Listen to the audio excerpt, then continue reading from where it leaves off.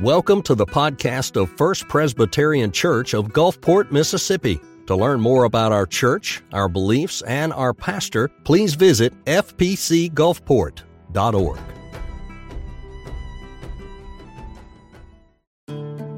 Throughout the Old Testament, God made a series of incredible promises. Promises that defied His people's expectations. And, in His time, He fulfilled every last one of them. In today's study of 1 Kings 8, we'll consider the God who always keeps His promises, including those that He's made to you and I.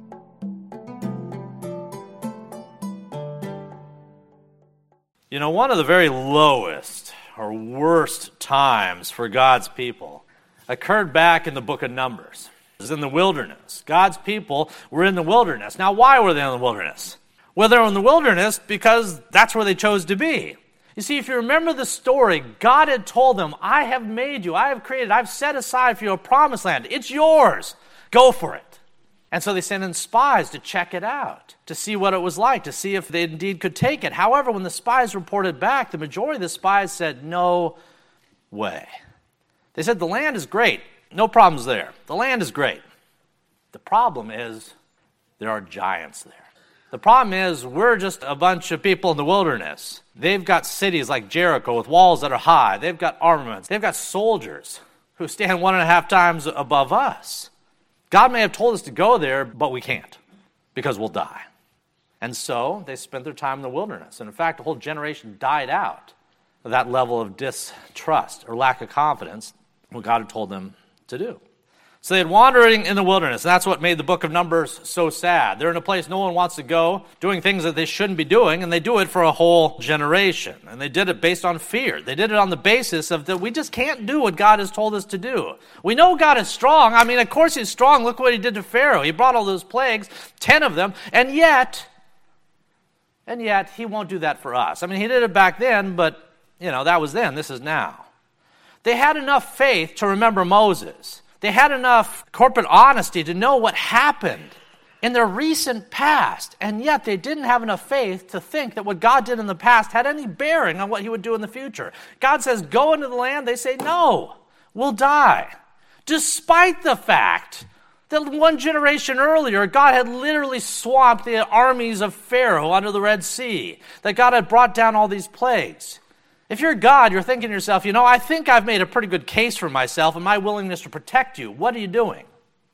But the people were fearful. They're anxious. God had made them a promise. They just doubted His ability to come through on it. Is that where you're at in matters of faith? A whole generation of Israelites, that's where they were at. They had enough faith to believe God was there. Do you believe God's there? I hope so. The problem was not that they didn't believe He was there. And the problem was not that they didn't believe He'd done some really cool things a long time ago. The problem was they didn't think they would come through for them in this particular instance, no matter what He had said. They knew He'd promised. They just doubted the reliability of that promise. And for some of us, that's our concern. We don't doubt God exists. We know He's there. Sometimes we doubt whether He loves us enough to count us in that promise, and other times we just doubt whether He's actually going to do the very things that He said that He was going to do. Well, in today's text, we're seeing Solomon is stopping the presses. He's taking the people by the lapel. He's shaking them and saying, dear heavens, do you see what God has done? Not a word failed of what He said. Not a word, not a syllable has failed of what He said He would do. And He made some of the most amazing promises you could possibly make to people who were in no position to believe that they'd ever be received. He told old Abram and old Sarah, that they'd have not just a kid, but a progeny more numerous than the stars in the sky. It was a promise that seemed unbelievable to fulfill. And He fulfilled it to a T. He's done everything that He would say He would do. And the reason that was important for them and the reason that's important to us is because He's made you a promise too. He's made you a promise about your future. And the question is, can He come through? Will He come through? In today's text, Solomon wanted to encourage his people, and God wants to encourage us that the answer is yes. Let's look at the first couple verses. We'll start with verse 54, then we'll just work our way through the balance. Verse 54. And so it was, when Solomon had finished praying all this prayer and supplication to the Lord, that he rose up from before the altar of the Lord, from kneeling on his knees with his hands spread up to heaven. All right, let's stop there. In the verses immediately preceding today's passage, the temple was done. It had taken a while, but the temple is now done. And King Solomon, if you read earlier in chapter 8, he had prayed a lengthy prayer. That's okay. He had a lot to say. So he prays this lengthy prayer, and during this prayer, he'd recounted God's faithfulness. Sometimes that's okay too. We pray to God, and we thank God, and we remind God of what he already knows, the things that he's done. And by virtue of us reminding him of what he already knows, we remind ourselves of what we need to hold on to going forward. So he prayed this lengthy prayer, and then he rises up and stands. But as he stands, he swivels, and he looks out at a bunch of folks whose faith was probably like a sine curve. Ups and downs, from person to person, maybe from day to day, maybe from hour to hour. Solomon was looking at those who had doubts and anxieties, not that different from those that many of us had. He was also looking at some folks that he knew to be hard-headed. You ever read Moses' experiences in Deuteronomy, ministering to God's people? Just hard-headed people. David had had the same experience. Solomon, already as a young king, he had seen the same thing. The people were hard-headed. They not only tended to reject a lot of things that the prophets and the leaders said, but they also tended to reject what God had said. But God had still been faithful. That was part of his prayer. Thank you, God. You've been so faithful. We've been such goofs. We've done all the things we shouldn't do. We've really messed up, but you've never let us down. You fulfilled everything to a T. Meanwhile, we're just staggering around the wilderness. Even as they'd come into the promised land, their faith was like a sine curve. And Solomon says, God, thank you that you don't operate the way that we do. Thank you that your promises are reliable. So in verse 54, he wraps up this prayer, and now again, as he swiveled to talk to the people, he wants to both encourage them and to challenge them. Let's see what he says to them in verses 55 and 56. Verse 55, then he stood and he blessed all the assembly of Israel with a loud voice, saying, Blessed be the Lord, who has given rest to his people Israel according to all that he has promised. There has not failed one word of all his good promise, which he promised through his servant, Moses. If someone were to make you a promise, what's the first thing your brain does? Someone makes you a promise, what's the first thing you do? Well, here's the first thing I do. You think through and you say, well, what other promises have you made in the past? Because I think I'm going to adjudicate your ability and willingness to come through on this particular issue on the basis of whether you came through on other issues. If someone makes you a promise, you can't help it. You think of the track record. You think, is this a reliable source of information, promises, and the like? We consider a new promise in light of what has been done with the old ones. Well, in verses 55 and 56, Solomon says, look, there are still better promises yet ahead. If you think that this promised land is cool, just wait till you see what is yet to come. There's better promises of a better land. There's a better Moses coming down the road. There's all sorts of stuff in the future that we have to hold on to by faith. And in order to believe those promises of that outcome, you need to look back and ask, did God come through on what he already said he would do? And in verses 55 and 56, he says yes. He says, look, God said some amazing stuff in the past, and he delivered.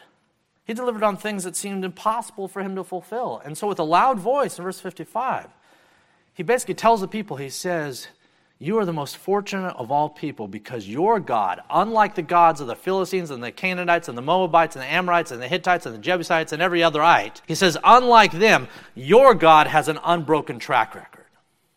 Unlike the pagan prophecies and pagan gods of stone and marble and wood, that have failed consistently, habitually, that have let down the very people who have bent the knee to them, unlike those people, you have a God who came through on every last thing he told you he would. Blessed be you, and blessed be the name of the Lord. And he wanted them to remember some of the things that God had done. In fact, that's healthy. That's why we read the book. That's why we study the Old Testament and the New. As we understand, we remember what God has done and how that applies to us. We think about the things he did and how amazing they were. And if he did those amazing things, maybe yet there'll be a resurrection from the dead. Maybe yet we'll all go to heaven. Maybe yet all the things for the future will be fulfilled if he's done all these things in the past. As we said, some of the things that God promised defied the expectations and the belief of everyone who heard them at the outset. I already mentioned Abraham and Sarah. You take the old couple, tell them that they're going to have a child when they've been barren all these years, and where time has passed. Sarah's reaction was just to laugh. It seemed utterly implausible. God made them a promise that seemed utterly implausible, and yet he came through. Solomon looked out and he saw the descendants. He saw the fulfillment of this one promise. Think even further back. Think of Noah. God promised to this one guy, this one paragon of virtue and just a sea of apostasy and unrighteousness. He says, it's going to rain, but you're going to make it because you're going to build a boat. However, it's not going to be just any boat. You're going to build a boat big enough to fit all the creatures within the created realm within it. Now, dear heavens, if there is a promise that just defies expectation and belief that it could ever be fulfilled, this is it. Of course, Noah trusted God and went about building a boat. And in God's time, it was filled with animals. And in God's time, the rain came. God made a promise that defied expectation, then he fulfilled it. Just after the time of when they entered the promised land, they came up to the city. God's people, they crossed the Jordan, they come in. All right, so woohoo, we're in the promised land. Uh-oh.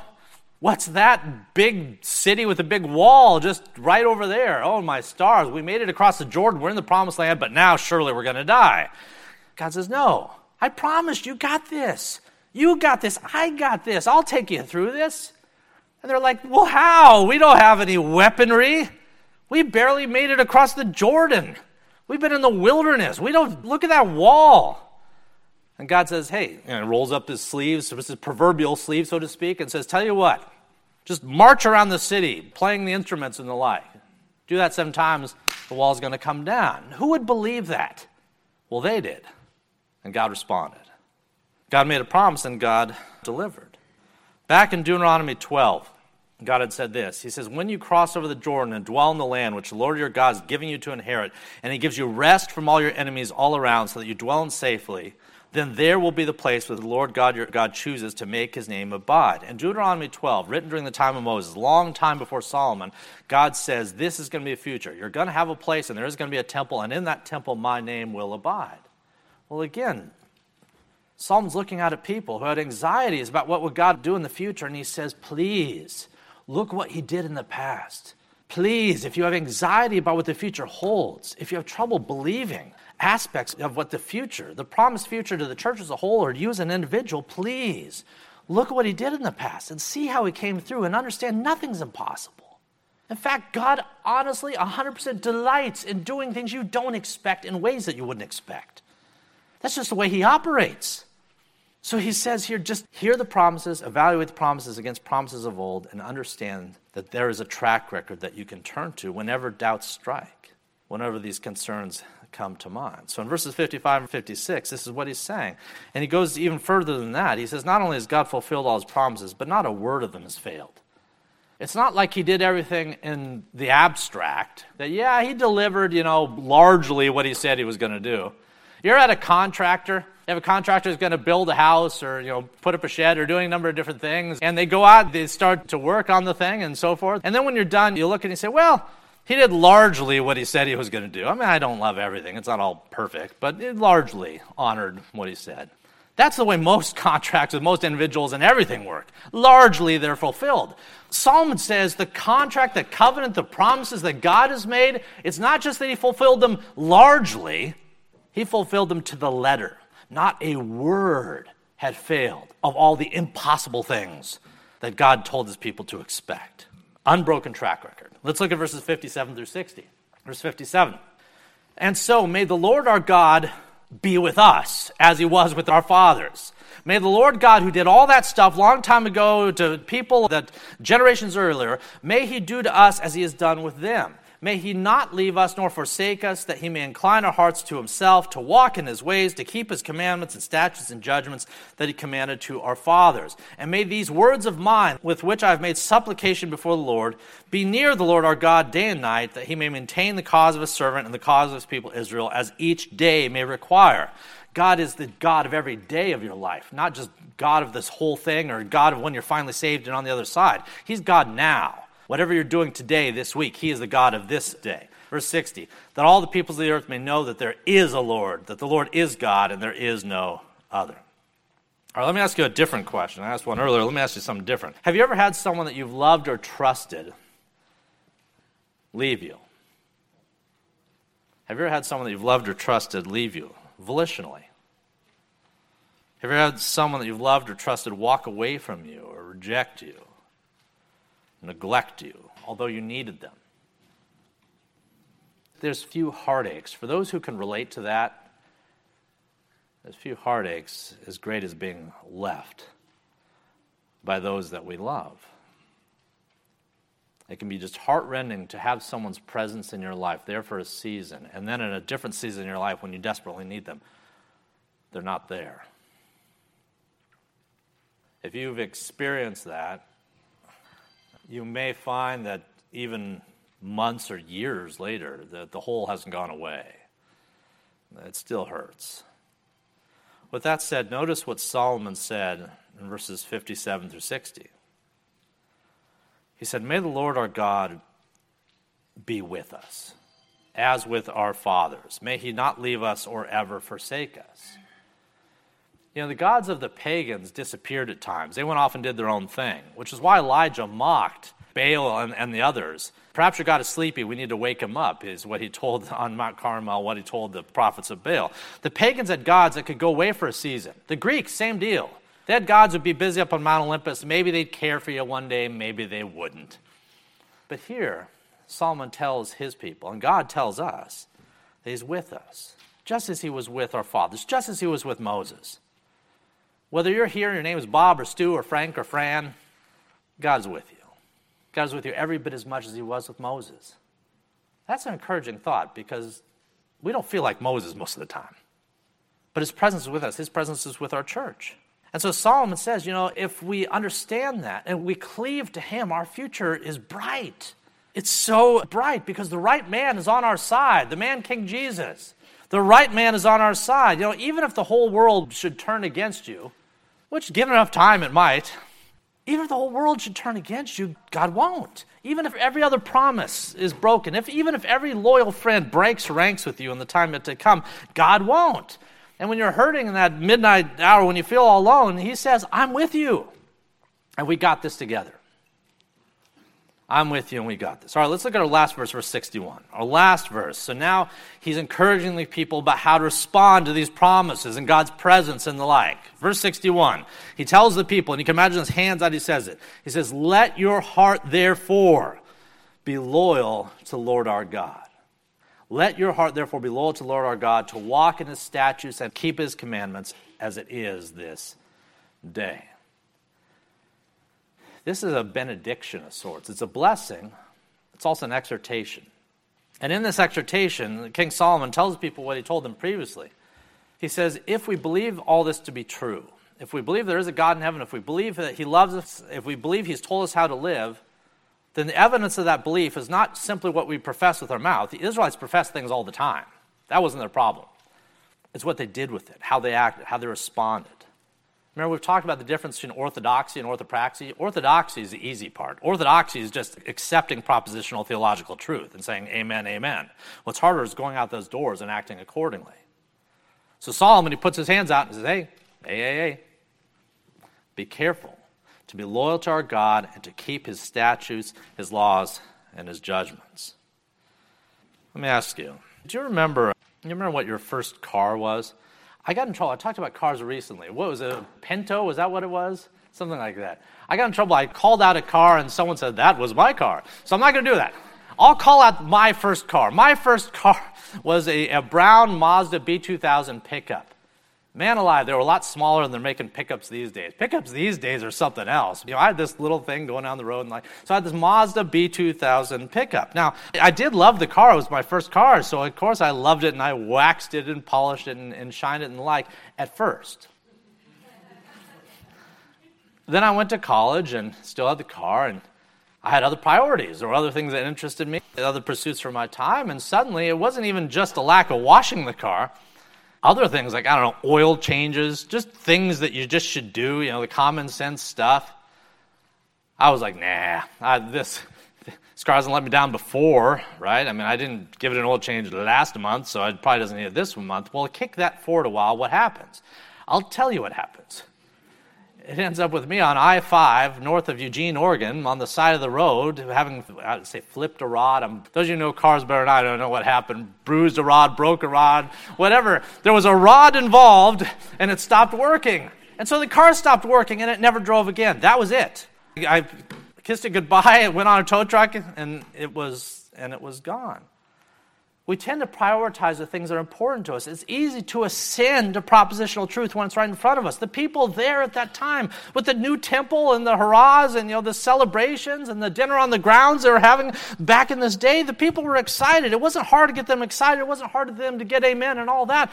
The hard part was in nurturing and caring for that which God had entrusted to them down the road, and for prioritizing the same things with their actions that they prioritized with their lips right here. And the sad thing was that they wouldn't. When I say that this is the high point of Israel's history up to this point, I mean it. What does that imply?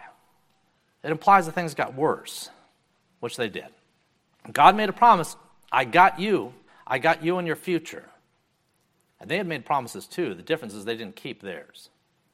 And so they backslid in the most egregious of ways to the sad point, as we studied in our review of Ezekiel last year, whenever it was, to the sad point that the same God who came to dwell in this temple in 1 Kings chapter 8 would leave it in Ezekiel 10.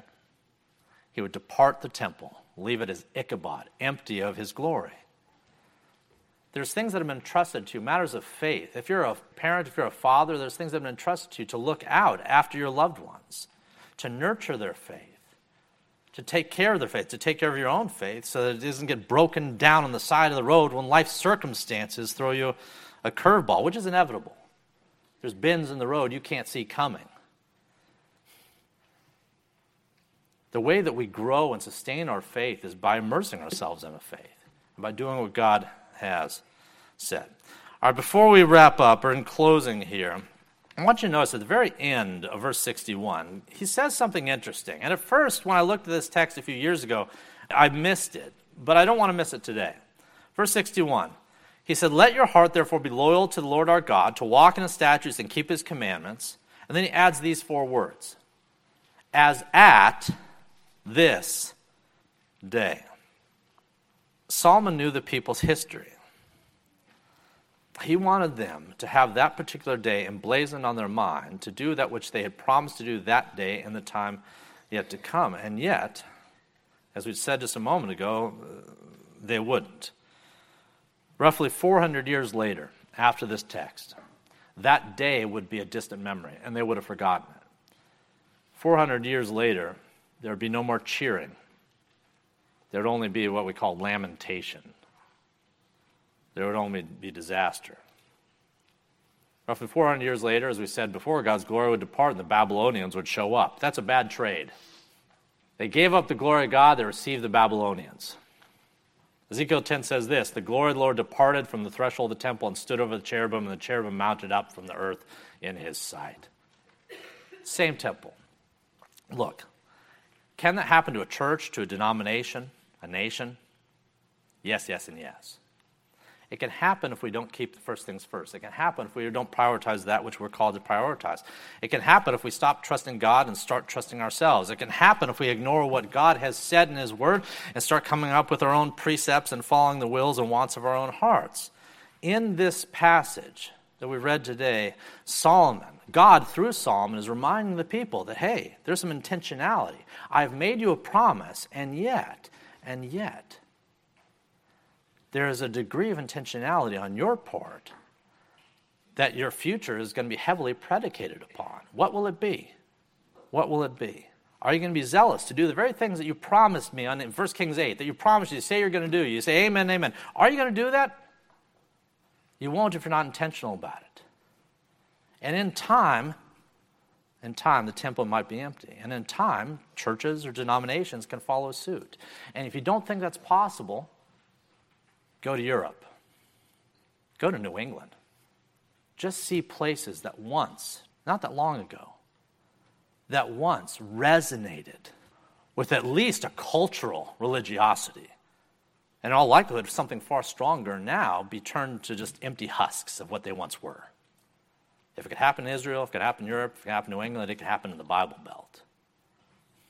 Our responsibility is to cling to that which God has delivered us once for all through the saints, and to champion it no matter what the world tells us, no matter what's going on in the culture around us. Let the culture go to the wind. This is what we're called to adhere to. And Solomon put it before the people in an Old Testament context. He said, do this and live. The same is true for us. Let's pray. Join Dr. Toby Holt and Dr. Dominic Aquila for a tour of Israel in February of 2024. For more information, visit fpcgulfport.org.